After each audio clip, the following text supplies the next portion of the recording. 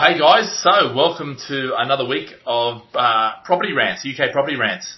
So, we've already got a couple of guys online, which is great, and we've got the comments up now, so we can actually, any comments you've got, send them through, and we're happy to answer them. Obviously, yeah, the more questions the better, and that, of course, there's lots of topics and things to be covered right now. Lots of things to discuss. So, yeah, tonight, joined by, or today, I should say, middle of the day it's actually 10:30 at night. I'm in Australia right now for Christmas, and then so you guys are obviously in London, or London and Lincoln with Chris. So we've got Ritesh, and we've got Himanshu, and we've got Chris joining us this week. So Chris is our heads up our lettings up in Lincoln, the department up there, so he can talk anything about property in terms of lettings. So we can we might as well get started. Right, guys, so what are we going to talk about today? Lots to talk about. Should we, what do you reckon? Should we start off with the news that just come out, which is the lovely inflation stuff that's going on? And look at that. I just realised that it's not showing on the screen, is it? I need to move it over a little bit. There we go. Yeah, okay, good. Yeah. So basically, the inflations have come out. The largest inflation in 41 years, which is pretty full on. We're at 11.1% now for the year to date. Now that's over the entire year. So what's this? So we've already got a question, which is great.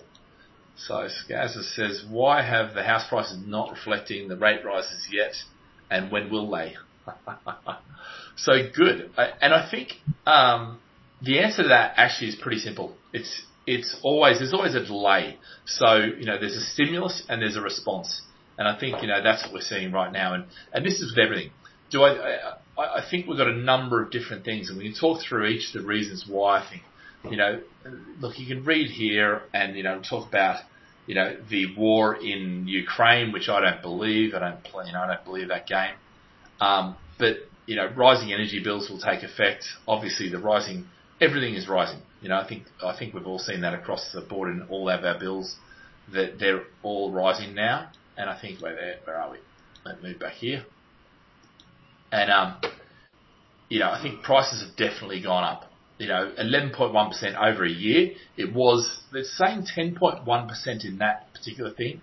But actually, if you go onto the government figures, the ONS, the Office of National Statistics, they say that it was in 9.1, I think it was. So it depends which stats you're reading, but we all know that we all know that inflation is hitting us and going up, and it's probably going to be around for a little while longer, because obviously it doesn't.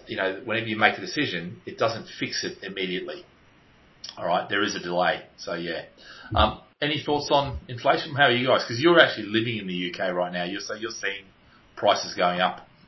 I know. I'm sure you guys don't do the shopping, but or do you? And, well, I do, mate. Do you? I don't. So, yeah, I don't really see it on a day-to-day basis. What about you guys?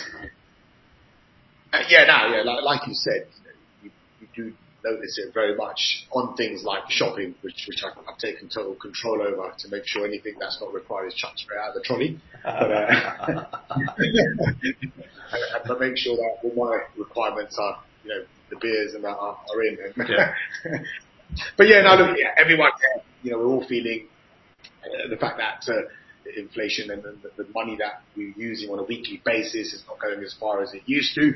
I don't think it's massive. Well, to me, it's not like I've been shocked by it because it's been coming. Okay, the talk, about it it's been going on for months and months and months. Yeah. So unless someone was just putting their head in the sand, of the position, it's been coming. So not shocked by it. But I would like to go to that question put in here by Scars regarding why our house prices not reflecting the rate rises yet, and when will they? Now, I'm assuming what you hear is that rates have gone up, but house prices haven't massively come down. Is what I'm taking from this question. Anyone else reading it? Yep, that's how I'm reading it too. Yeah, cool. So look, my thoughts on that, are very much lag effect, of course. So anything that's done today, the effects of it, you feel a little bit further down the line. But going in a little bit deeper is, I think if everyone's sitting there and thinking the housing market all across the UK is just going to crash and fall off the face of the earth, like some of the headlines would have you believe. Upgrade. It's all right. I left some R2 out. There we go. It's gone on the wrong bloody. Sorry guys, my technical expertise is failing me. Hold on. Here we go.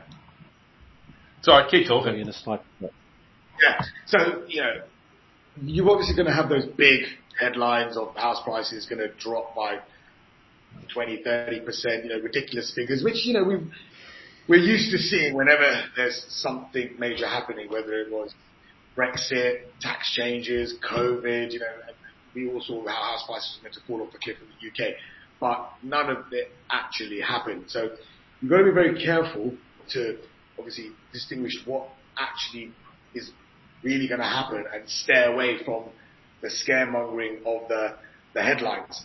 And what I think will happen is, look, I think there will be a correction for sure. I'm not arguing that there will be a correction, but I don't think it will be a correction across the whole board, as in not the whole of the UK. I think it's going to very much come down to micro markets where some areas will actually come out of it pretty well, where there'll be next to nothing, if any correction. Some areas will fall off the face of it a bit, okay? But you'll actually find some areas, and this might sound like really, will steadily keep moving. I'm not saying it's going to shoot up massively, it will steadily keep moving. And that's what, so you've just got to get very, I suppose, local. You've got to decide, okay, if I am going to invest in this market and take advantage of the opportunity, which no doubt will come along, then I'm going to take it, but I'm just going to make sure I'm sticking to very specific areas. Yeah, and I think we saw this in the last recession. Everyone said, house prices are going to drop 30% and I'm not going to buy now, I'm not going to do this. And the challenge that you face is that if you're trying to buy in crappy areas, without the fundamentals and that sort of thing, then fine, wait around until it drops, and it probably will. But as we saw with London last recession, was yes, it come down, but within 6 months, in fact it was more like 3 months, it was back up again, And so a lot of people were like, I missed the boat. And then, of course, the old procrastinator, it's too expensive now for me to get in. And the thing is, then they had, 6-7 years of it's too expensive. And, of course, now we've been sitting around with London, not doing a lot for through Brexit and through, tax changes and through COVID. And, of course, now I think we're ready to see London come back because, there is a lot of demand for it. There's a lot of money getting spent. So I think we've got to be, and I agree with you, we've got to get local. We've got to look at what areas we're actually investing in or wanting to invest in, because that actually determines whether you want to wait around or whether you want to start, getting involved now. Because developers' expectations and, sellers' expectations have started to drop. They're becoming more realistic pricing already, even though we've only just started to see it in the stats. And of course, this month we're hearing about how demand and asking prices has dropped. Well, that's the prequel to property prices dropping. So, to come back to the question there. But I guess, with property prices, you don't know how far they're going to go down. But the interesting thing is with that whole game is that what we have started to see is now where we're getting back and we're actually having, this one's, one of the largest chains today, 5% fall in London prices next year, but said the capital would avoid, a big crash. Major banks upbeat about the UK house price growth despite rising rates, So you're seeing a lot of this now where we're starting to get back into, it's almost like the doomsayers. And I don't think we haven't seen house price drops yet, really. Even though there is some reports and things like that are saying it is, we haven't really seen them anywhere near where they're going to be. In some areas, I think they will get hammered because they haven't got fundamentals, And actually, to be fair, a lot of those places, we've seen 15% house growth or 11% house growth or whatever, but those places haven't seen that. They've remained dead still, and not done anything. But what about you, Hemant? Any thoughts on the house pricing side? Yeah, I was just going to say, I mean, Rick, obviously you speak to developers all the time, right? What's the sentiment from developers? Are they going to suddenly now start dropping their prices, or is it a case of, no, we know we're going to build to this spec, we know what kind of margins we need to make this profitable for ourselves. We're not willing to take a hit on that. What are you finding when you're speaking to developers? Well, you would imagine my job when it comes to sourcing should have just become a lot easier. where I'm getting developers who are saying, yeah, here's a double-digit discounts and take it off our hands. The reality is, it's not there right now. Because the majority of the developers that we deal with and that I deal with are sort of medium to large size developers, because that's our market, to stay safe where possible. And what you find with a lot of them is that, look, they've forward sold a lot. Okay, so selling through the off-plan stages, so they've pretty much got completions that will carry on happening from sales that have happened over the last 3, 4, 5 years, will keep happening through the next couple of years. So that will sort of help them ride out the quiet downturn period, things moving along. The second thing that's coming into play is the international market, guys, because. And it's sort of quite similar to what happened back in 2009. Whilst, I fully understand in the UK, there might be the uncertainties maybe holding people back from taking that step and buying property, whether it's for investment or moving home, whatever it is. But the opportunity for the international clients almost emerges where, for some of the pound sterling dropping off is almost like a 15-20% discount to buy UK, so because of the UK is a global market, and not just London, even the major cities like Manchester, Liverpool now, all these cities, people in international countries want to buy there. So the sales for the developers, as much as they might not be as high as they are during, times of certainty, they're still slowly trickling through. So two things. One, you've got forward selling, so they're just moving along. Number two, they've got international sales because there's certainly an opportunity for internationals like there was back in 2000. Yeah. It's interesting actually because there's another sort of thing there where if you look at is it this one? Yes, this one here. So you've got Persimmon, who basically are a developer. They're saying that their sales there's a fall off, as obviously the market dips. So these are actual, the cancellation rate has risen sharply. And I think that's the other thing too, is right now they haven't they've started to see it, but they haven't really had it. They've been making good sales, there's been good demand, but as that slows down, my question for all this too is that, and I'll get your thoughts on this, is how much of that slowdown of those cancellations is due to recession, interest rate rises and things like that, war in Ukraine, that sort of stuff, and how much is actually due to the fact that we're now going into winter. People don't want to put 3 levels of coats on and their snow boots and walk out and go and look at 10 properties and things like that, which happens every year. And we see this this time every year, and then we see in March, it all starts to pick up again. April, by April it should be, when we get the beautiful days, it'll all pick up again. I don't think it'll pick up as much. I think it will slow down, and it will probably stay slow next year as we go through, and we shed some jobs. We've seen a lot of the tech jobs being shedded, and FTSE's, has dropped. All those sort of, in fact, all of the indices have dropped, and that there's not the availability of, and especially for like London, when you don't have the seed capital coming into a lot of these startups and these sort of companies, that's going to affect how many people they can hire, how many people they can leave on. They have to get, let go, and then they have to find other jobs, and that process takes about 2 years, But yeah, what's, I guess, are you guys, we noticing that cancellation of sales? I think you said to me today, Rick, or was it yesterday, you said how you noticed that the availability of some of the developers, some of those plots started coming back on. Yeah.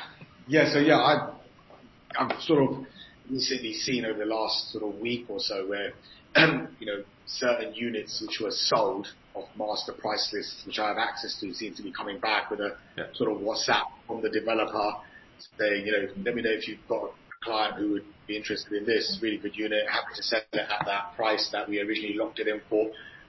which is opportunity. Of course, it's opportunity. So there is a bit of that. But at the same time, you know, I can talk also from the sales that we're making as a business, that are a couple of sales here and there, you know, which have fallen off. We're not in a situation where we've got, you know, all of a sudden 20 clients who had invested in a development who have all sort of changed their mind. I mean, you know, one of the projects we've done in Birmingham, for example, if you remember, we got in so early that exchange, they reserved in a totally different environment, effectively in May, because of the early entry point. By the time the contracts and everything was ready for exchange, just a week ago or 2 weeks ago, this exchange. Not long, that's right.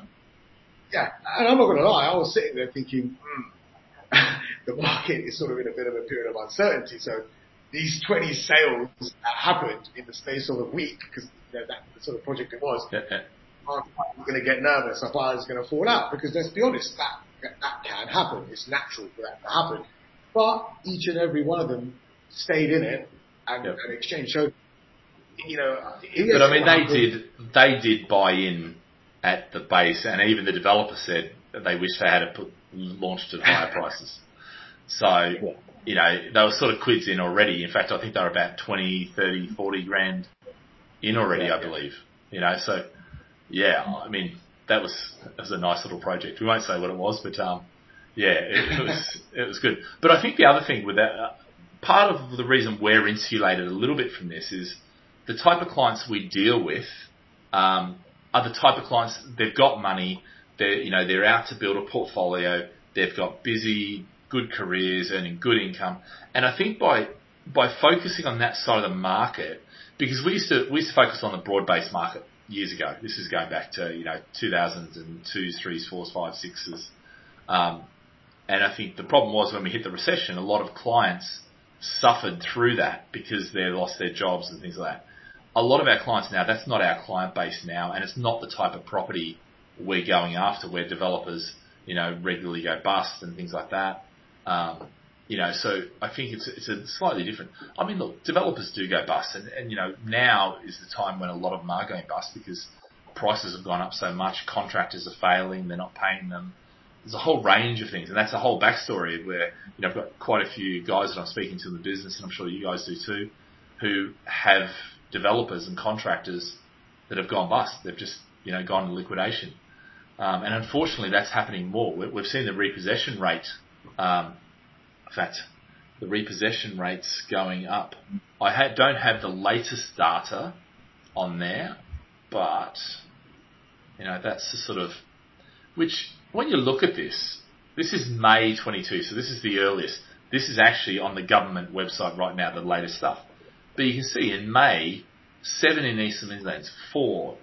That's not a lot. 95 properties are repossessed, across the UK in May. We'll see when the new data comes out, which I believe is due out pretty soon, to see where that gets to. It is increasing, definitely increasing. But 95, that's not a lot in a month. So, and I think hopefully we had the mortgage market review, which meant people couldn't borrow as much. They couldn't borrow the higher loan to values. They had to have the affordability. And so that should insulate us quite a bit from that.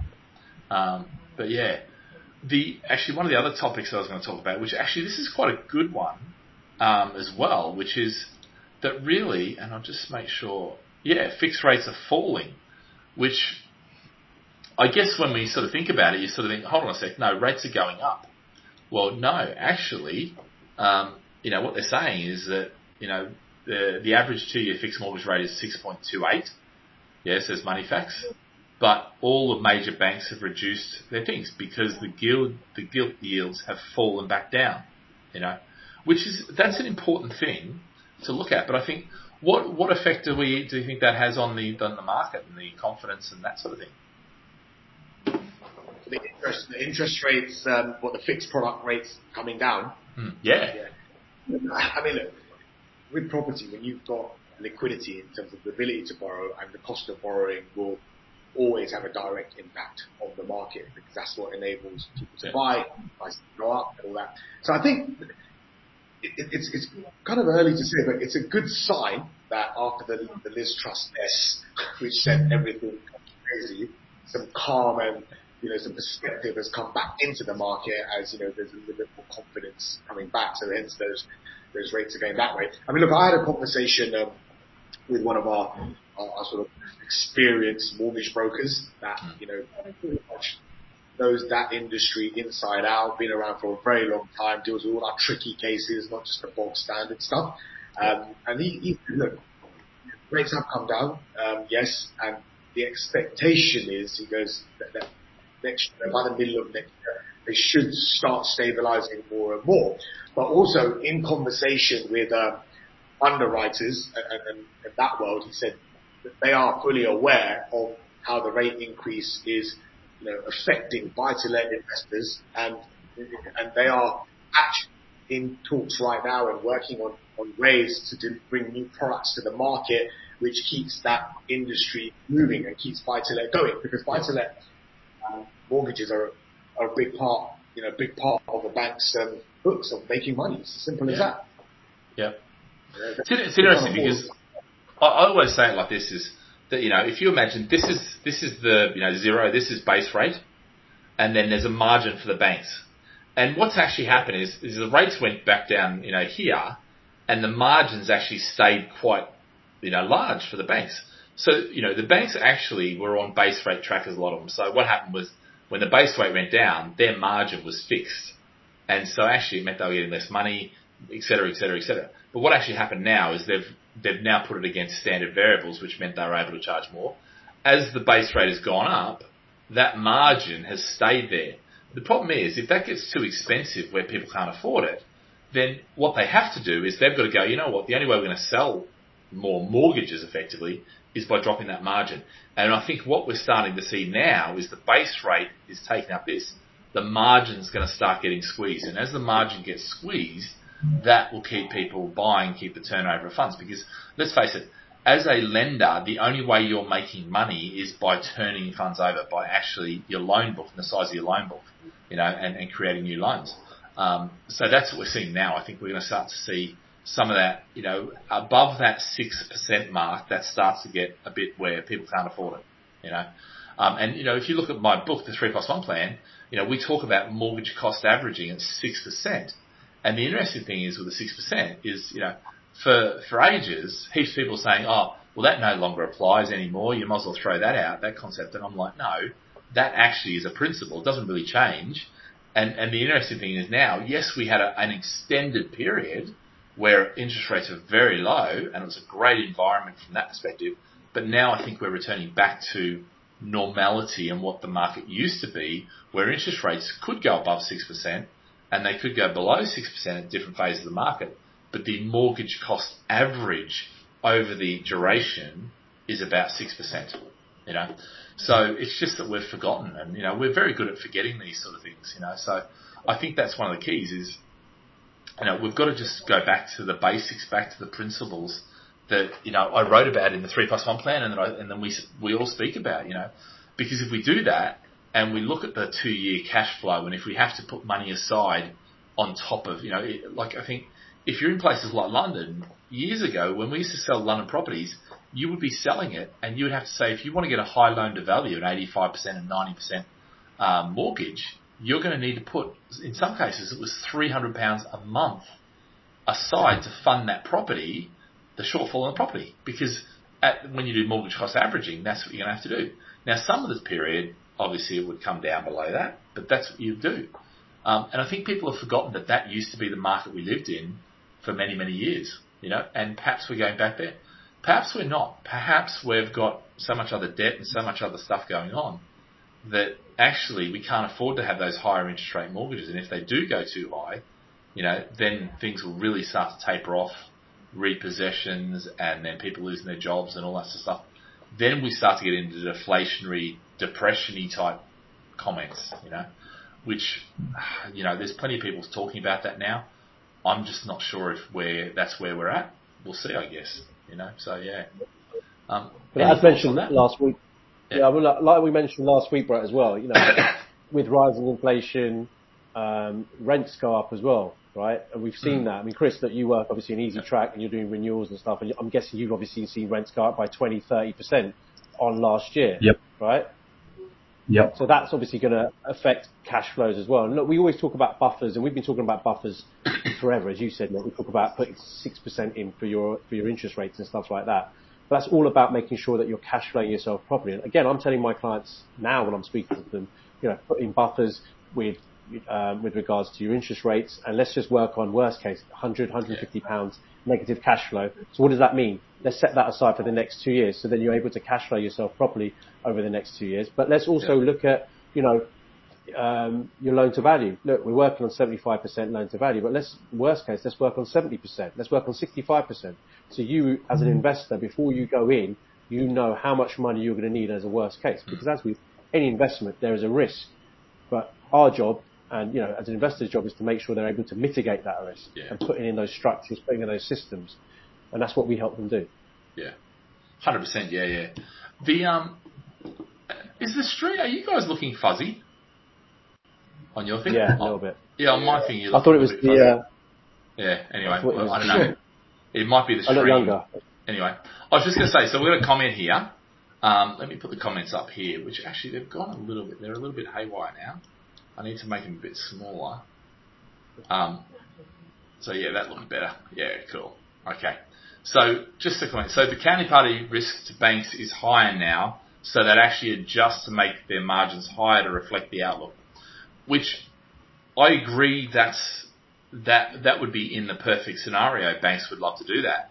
But if that's going to cut their demand for their product and the competitiveness, that's not going to happen.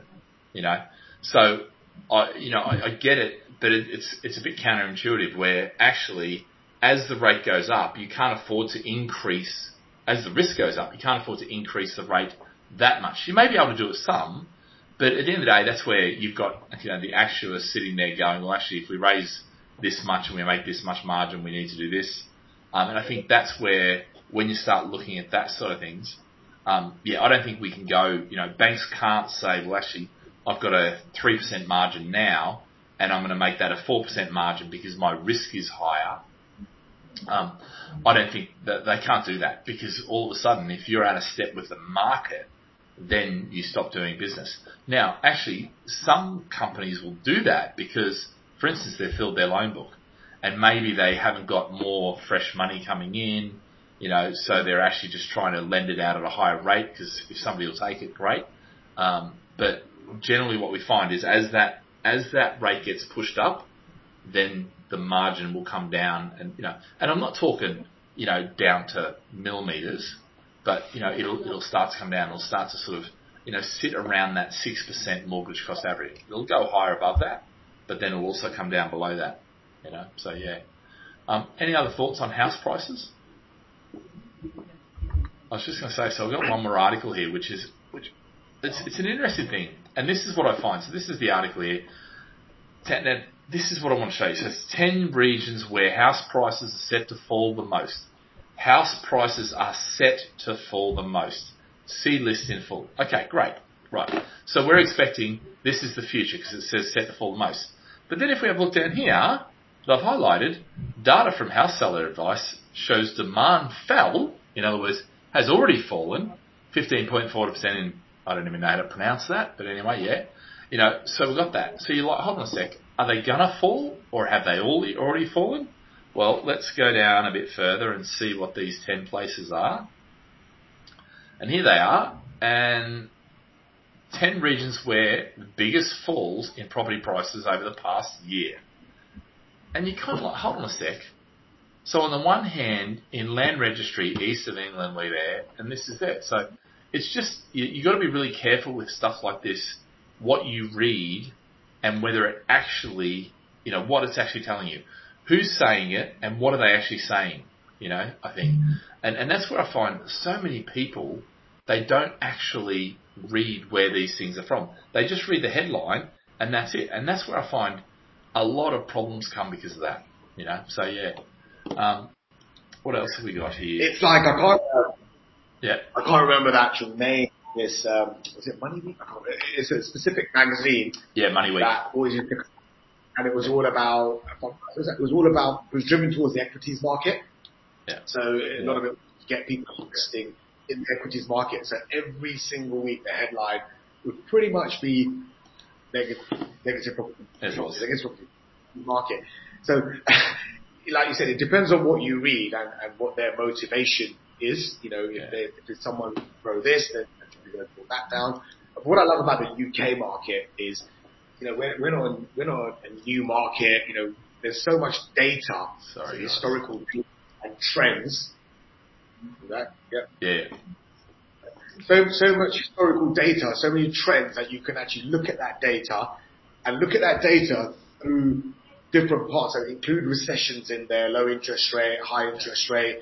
Then, you know, put all the scenarios in there, and then you can see, you know, you zoom out and you can see how the property market performs through all those scenarios. Now, I'm not saying that history, just because something has gone a certain way historically, there's a 100% guarantee that the future will also go that way, but it'll give you a pretty good idea of the way things are going to go. So, you know, with that UK market, especially in times like this, you know, it's really important to forget the headlines, you know, and just go to the data, zoom out a little bit, look at the historical trends, and then make your decision on what you actually think is going to happen.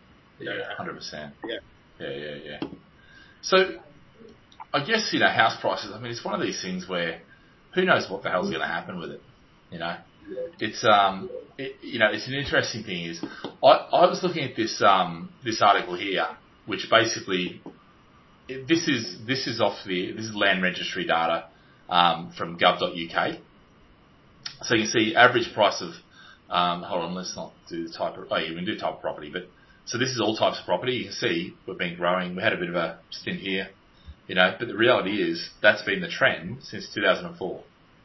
You know, we had a dip here, but pretty much we've had growth over there. If we come over here, and that's the yearly percentage of change. So we've really only had drops in house prices here and here, okay? And the good thing is we can do it by, you know, flats and houses and see, but one of the things about most of this data is you'll notice it doesn't really matter. The house, you know, the percentage drops aren't that much difference, you know, depending on what you look at, you know. So that's the other thing. The other thing is here, you know, by status, first time buyers, owner occupiers, you know.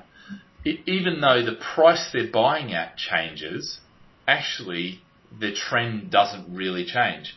And, you know, if you look at all the stats, you know, if you look at new build versus off-plan, new build versus existing, one of the interesting things is, you know, obviously new build on this chart, it's actually done really well since, you know, January or since 2020, you know, through COVID and after COVID.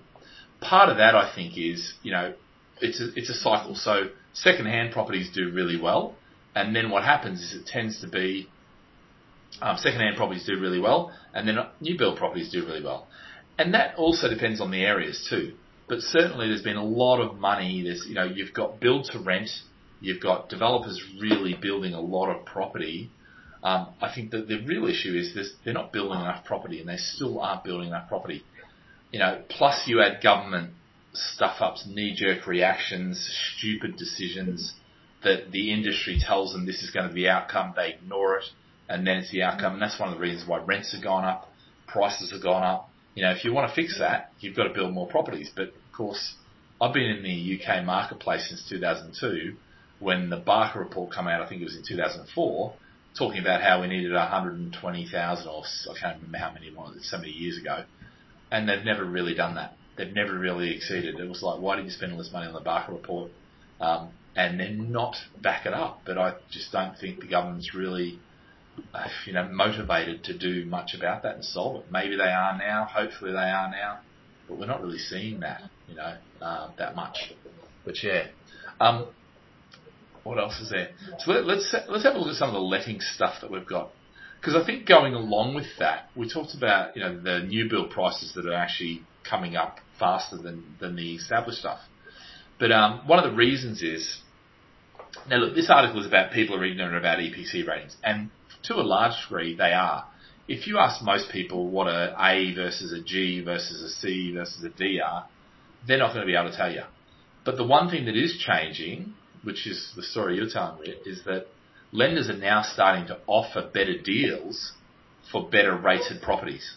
So that's actually playing straight into our hands. As our forte is new build and off plan stuff, with high ratings. So which is great.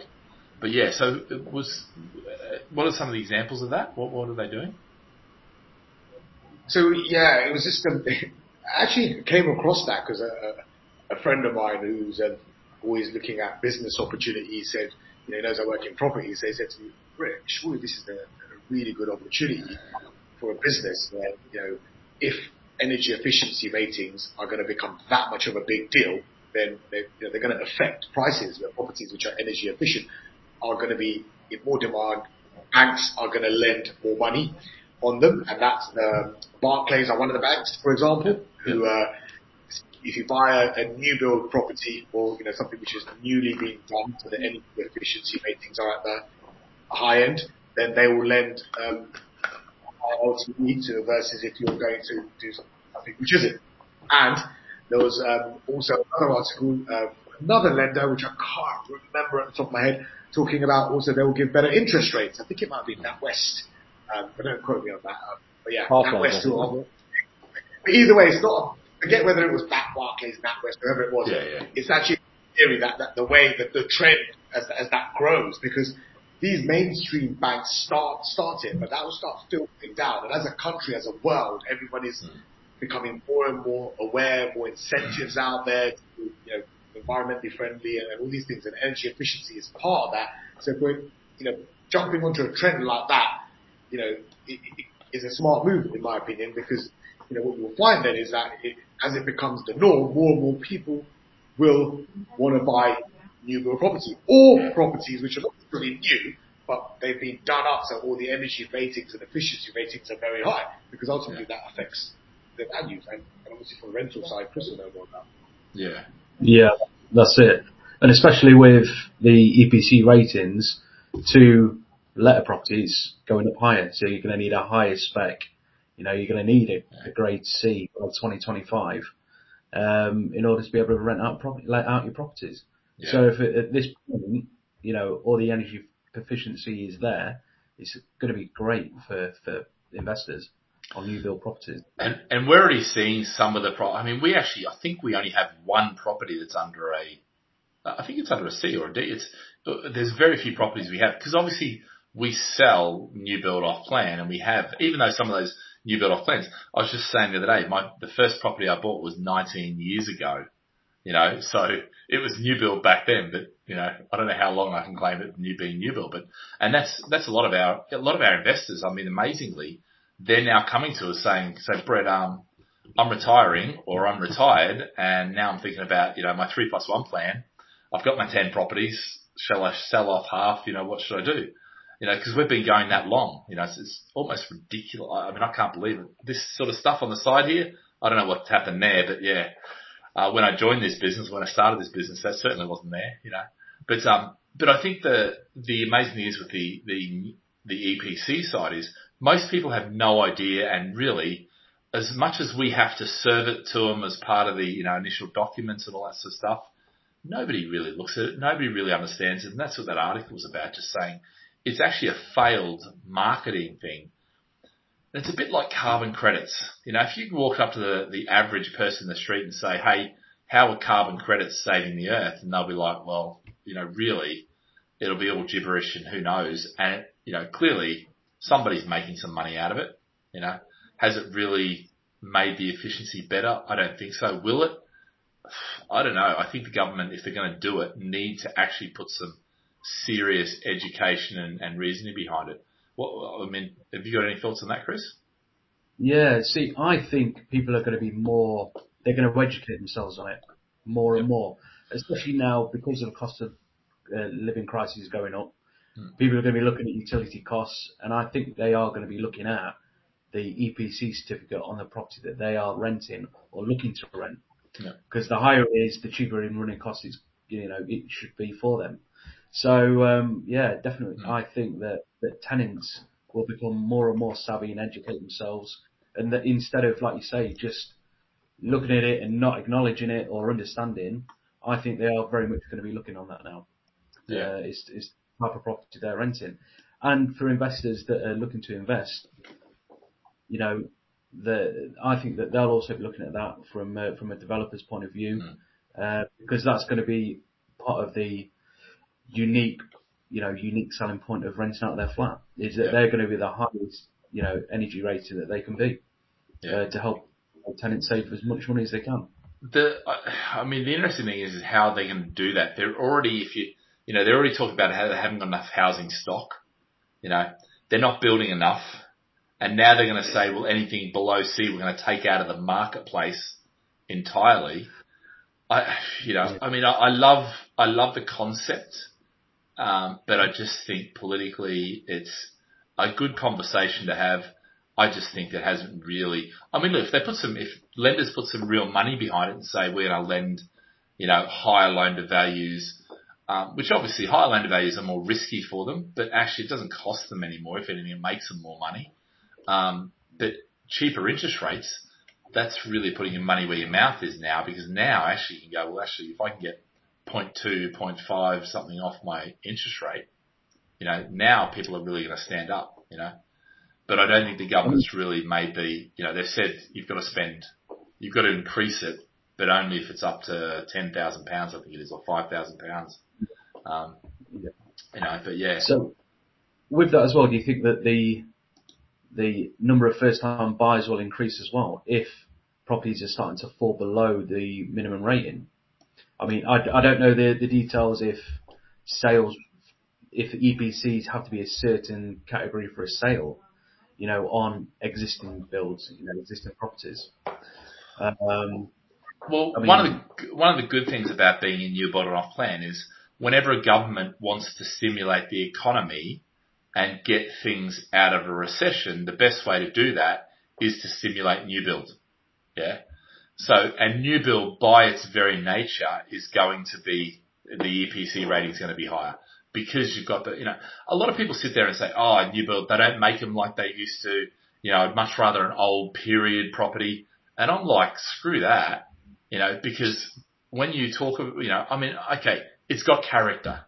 You know what? Some of the stuff that I think, the new stuff has got character too, and I guess it's the, old timer versus young kid. My kids think I'm old now, and I think there may be some of that. But to be fair, I'd much rather a new build property than a period property. Maybe that's just because I'm biased, because that's what the business sells. But to be fair, no, I'd much rather that. I hate the creaky floors. I hate all that sort of stuff, because all that just adds up to And now it's going to add up to more cost with the utilities. It's, potentially I get a lower interest rate. So makes sense. Yeah. We'll see, I guess. And, I think it's a failed marketing thing right now, but if they keep, if they make some incentive behind it, I guess, it could work quite well. So what about Renters Reform Bill? Because it's an interesting one. Now I pulled this out mainly because, Minister says Renters Reform Bill will be introduced during this Parliament. All right. Oh, by the way, this is in October, a month ago, by Simon Clarke, who no longer exists. And as has happened all the way along with this Renters Reform Bill, is that it just seems to be getting kicked back into touch.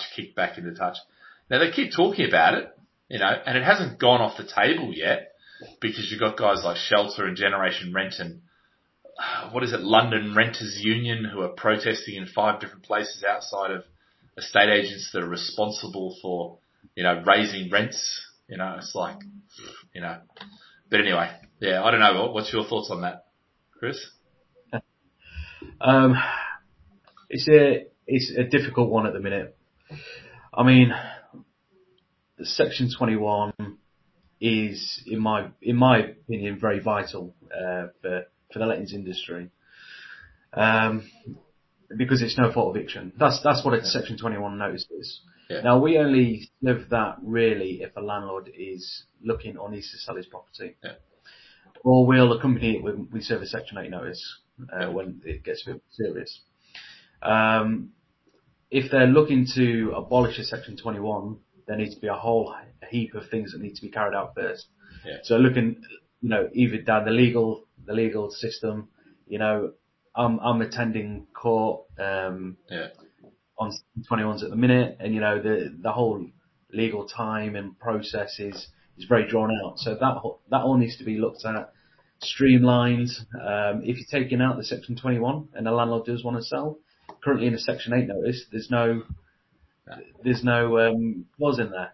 So effectively, if we abolish the Section 21 now without reforming the Section 8, a landlord could never sell a property with a tenant in situ. And one of the things that pisses me right now is that in the rentals reform bill, they talk about they're going to abolish Section 21 to give tenants more security. Okay. Now, maybe other agencies are assholes, but I've never seen one of our landlords call me up and say, Brett, I just feel like evicting them. They've always got a genuine reason. And if they take away those genuine, and they're not talking about taking away those generations. So they're saying that we need to adapt it. So if they sell, they can have that. So actually, whether it's called a Section 21 or whatever they want to call it, I don't care as long as we've got the ability. My challenge is they keep talking about the stick side, which is take away the 21.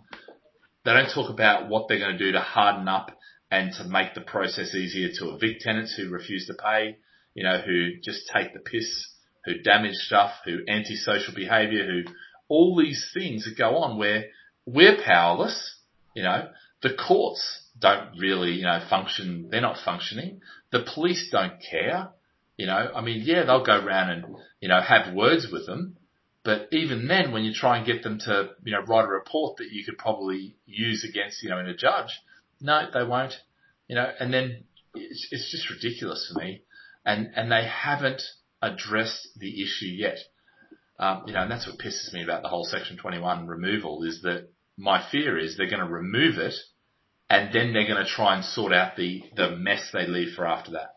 And the mess is going to cost landlords even more again and drive more landlords out and therefore drive rents up higher, because there's less properties available, which has happened every single time. You think these guys, excuse the French, idiots that run, they're politicians, they would learn their lesson. But you know what? Their motivation is not that, I guess. So their motivation is to get voted back in. So yeah. Yeah. And like I say, the key one is that we will end up losing a lot of landlords if this Section 21 notice is abolished, in my opinion as well. Especially if they don't replace it with something, No. Yeah. Because again, it's then going tenant heavy, tenant's favour rather than the landlord's side. It's just not very even, which is, the challenge that we're facing. Yeah. And it's such a pain in the ass right now because we spend so much time with rent arrears from tenants who just have chosen not to pay. It's not that they've got COVID, lost their jobs, anything like that. They're in a little bit of financial difficulty, spent too much out on the piss on Friday night, and rent's due on Monday, so I won't pay it. I didn't pay it 1 month. Oh, you know what? I just won't pay it the next month. Oh, I'm going to be moved out anyway. So now I'm 3 months. Then we have to, so 2 months we send Section 8s and whatever else. And then it's 4 months to 6 months before we actually get into court. And then they give them 14 days. And then they go, well, actually they call up and say, well, we haven't got anywhere to live. And the council says, well, don't move out until the bailiff turns up. Then it's, 4 weeks to get a bailiff, You're looking at a year, you're looking at 12 months, for a Section 8, which is serious rent arrears.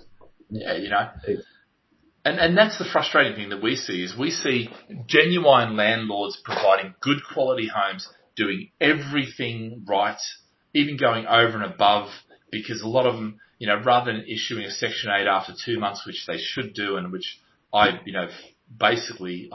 plead for them to do, they leave it and give them chance after chance after chance, and then they're 6 months in, it could be 13, 14, 15, 20,000, pounds that they're down. And do you think the tenants are going to pay that? Unfortunately, we've now got debt collectors involved where we're just giving the debt off to a debt collector and saying, listen, there's the debt. Go, you can go after it. Because it's just, it's becoming too easy for tenants just to go, you're not going to chase me, So, I mean, the biggest thing for a landlord to do at the minute, and especially with the rent, with everything going up in price just generally, is get insurance. yeah. You got to take out rent and legal insurance on your property. That's a given. That should be, the first thing you look at. Analogy I use with some of my landlords is you don't drive a car without car insurance. So why rent out a property without rent and legal insurance? Yeah. And all this is you're safeguarding yourself with Yeah. loss of rent and then your legal costs as well, up until the point that you get that out. And you're talking 20 to 30 pounds a month to pretty much cover yourself, So Arsenal's just sent another good question. Here we go. Sorry. There's a bit of a delay on my mouse button. They're setting the scene with red tape for institutional landlords over there. Thank you. So, you know what? You're right. I've said this for a while. Build to rent is all about handing over where mum and dads were getting their pensions from. They're now giving it over to the big institutional landlords and pension funds and things like that. And that's what build to rent is about. Make the section of tax changes. Everything is playing into institutional landlords taking over, running the market and having that control. Unfortunately, what's the World Economic Forum one? You will own nothing and be happy for it. And that's kind of where this is heading. And my take on that is you need to fight as hard as you can to keep buying property, build your portfolio, because it is cyclical, and as much as now we seem to be taking, hits every day, actually that will turn around. And when it turns around, because understand this recession that we're going to go into, no matter how long it is, whether it's a 4-year Great Depression type, drops and things like that, which interesting, Great Depression, if you look at the stock market dropped 4 years, so we had a 4-year period. So if that's the worst that was, we're already 1 year into that. So we've got maximum 3 years, could be a year left. We've already started shedding jobs. A lot of the jobs that were shed in the COVID times. So we're kind of in that period where the recession hit. When we come out of a recession, what happens to property? Boom. Yeah. So after the recession hits the boom. So the people that want to sell now are kind of selling at the worst time possible. Really, you should be holding on as tight as you can. And obviously, if you can't afford it, or you can't afford the change, then fine. You've got to get rid of it. You've got to shed some off. But at the end of this will be property prices increasing. Rents will continue to go up now. Then property prices will go up because obviously with rents going up, wages going up, what can happen now? Affordability gets better. And of course, house prices can go up. So that's the natural cycle of things. And we're just playing the natural cycle out like we do every other time. Have you guys got any thoughts on that, Ritesh, Himanshu? I just think, with that, that's why getting inflation under control is really, really big deal. Obviously the Fed, Bank of England, it's almost like they're obsessed by it, and people might think, well, why are they obsessed with that? When there's so many other issues that, that people need to deal with here and now, in terms of all sorts of things. But it's the silent thief, isn't it? Inflation, so because you can keep increasing wages and you can only do it by so much, okay, before it's like, well, I can't afford to increase wages anymore. Right? But inflation's always too high, then it doesn't matter. Whereas if you increase wages to where you can and then get that inflation back down again, that's when that wage increase has an impact. Yeah. You're right. And the affordability is actually enhanced so that the property prices grow. Because actually, you're right. If inflation just keeps going up and wages keep going up, then there's actually no change, apart from as an investor with debt, my mortgage drops, the real cost of or the real value of the debt of my mortgage drops, which is a good thing, and that's why, stay focused on building a portfolio and getting more debt. I know that sounds terrible, but actually, the debt is the thing that inflates away and there's a huge benefit in that for you. because as the property price increase, the debt against that, it might stay the same, but inflation is getting rid of that money for you, which is good. So just one other thing I was going to sort of an other article. So this is a good thing, yeah. So we've been talking about this ages, which is basically, so this is Felicity Bouchan, is it? I don't even know how to pronounce it. So she's not considering rent controls.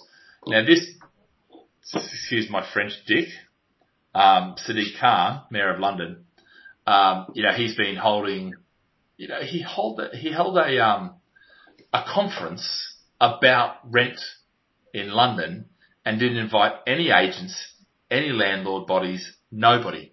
He invited Generation Rent and all the, those guys, and basically, it was almost like, let's get a few mates around the table and come up best ways that we can actually try and force this, out.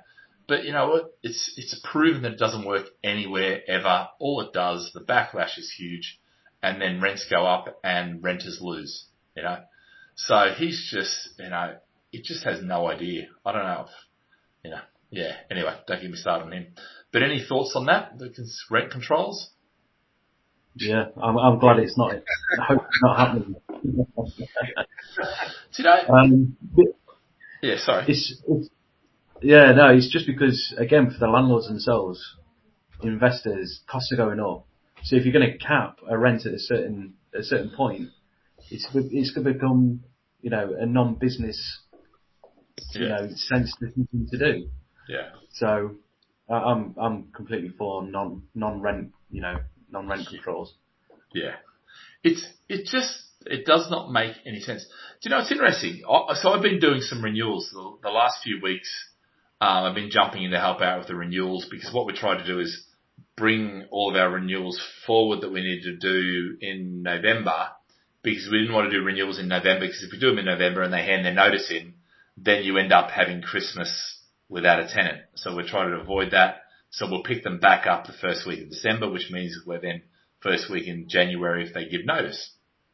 But it's interesting because dealing with that, the great thing about the renewals process is you have the landlord on one side who wants to get the maximum rent, and you have the tenant who wants to get the lowest rent, and you've sort of got to try and find the happy balance. And there's, ways and means that we do that.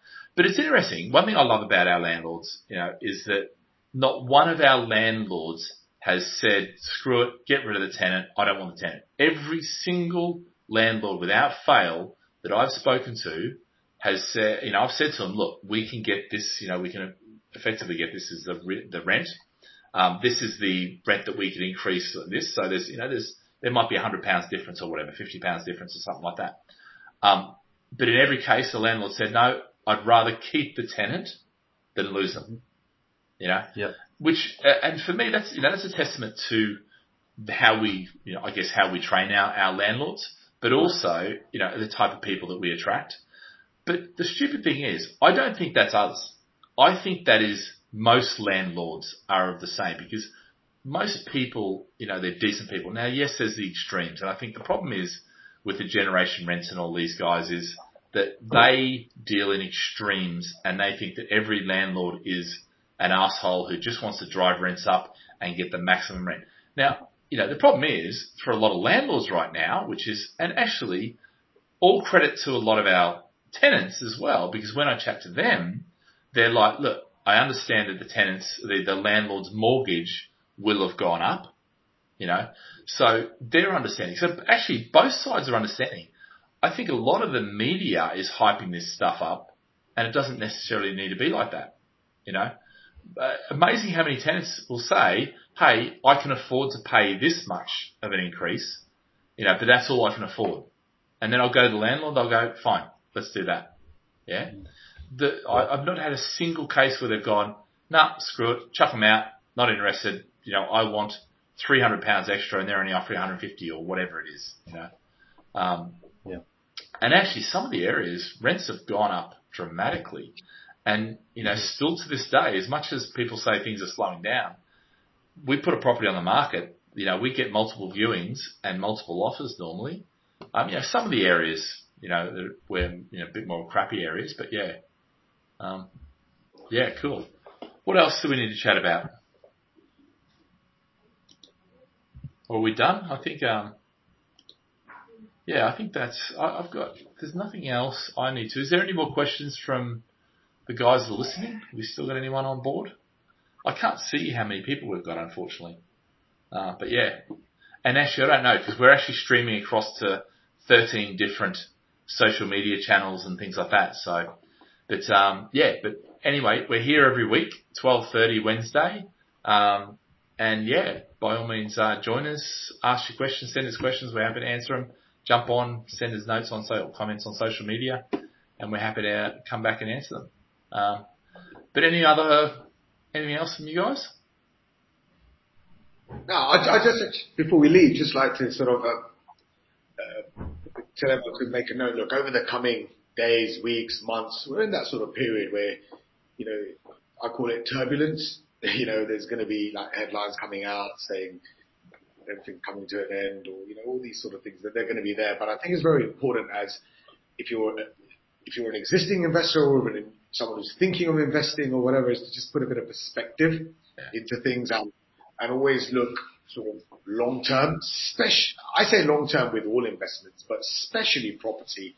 You know, you've got to look medium to long term, because, you know, we always say if you hold property for 7, 10, 5, 10, 15, 20 years time, you know, most people will agree that it will be worth a lot more money than it is today. And the reality is, when you talk about 10, 15 years, regardless of whether you buy that property, when you do buy it, if it's a recession or, you know, economically really good times, or high interest rates, low interest rates, whatever it is, when you buy property and hold it for that long, you will feel all of those periods. Okay. Yeah. It's just a case of where does it come in. But you just got to set yourself up from the beginning, expecting all these things to happen, and hold through it. Then it will pretty much become irrelevant, because what you don't want to do is sit there trying to catch the bottom of the market, because you never will. Well, you might if you get lucky, but it won't be that you were so strategic. You just got lucky. But you're exactly right. I never, you know, I look at that property that I've had 19 years. When I bought that, there's no way I was thinking about owning that in 2022 or 2023. You know, it just wasn't. You know, it was so long ago, so ridiculously long ago. But the reality is, I've held it through 2 recessions, high interest rate, low interest rates, everything. I've held it through the whole lot. I've held it through leaks. I've held it through having to repaint the bathroom, repaint the whole house again. I've even had to, it turns out that I bought the wrong property. Well, no, the land registry stuffed up. The developer put the plans upside down and they registered the wrong one. So I've had to go change that. So I own the property that I own, you know. But yeah, you know, you would never have thought. But that's the amazing thing about a lot of our clients, is that they're probably in the same boat. You know, they bought properties, you know, some of them now 18 years ago, you know, 2004, you know, onwards, and they still own those properties now, which is just incredible, you know. So you will own them through thick and thin, up and down, high interest rates, low interest rates, recession, non-recession. And sure, we all like to buy a property and see it grow massively, you know, in the 3 months after we bought it. But hey, you know, yeah, that's not reality in most cases, you know. So yeah, no, cool guys. All right. Any final thoughts? No. Okay. Well, guys, thanks very much, and we'll see you again next week. Any questions come through? You can just send an email to webinars@gladfish.com, or actually, in fact, we can start using support@gladfish.com, which is no problems. But yeah, all right, guys. Thank you very much, and we'll see you again next week. See you later. Cool. Later. Yeah.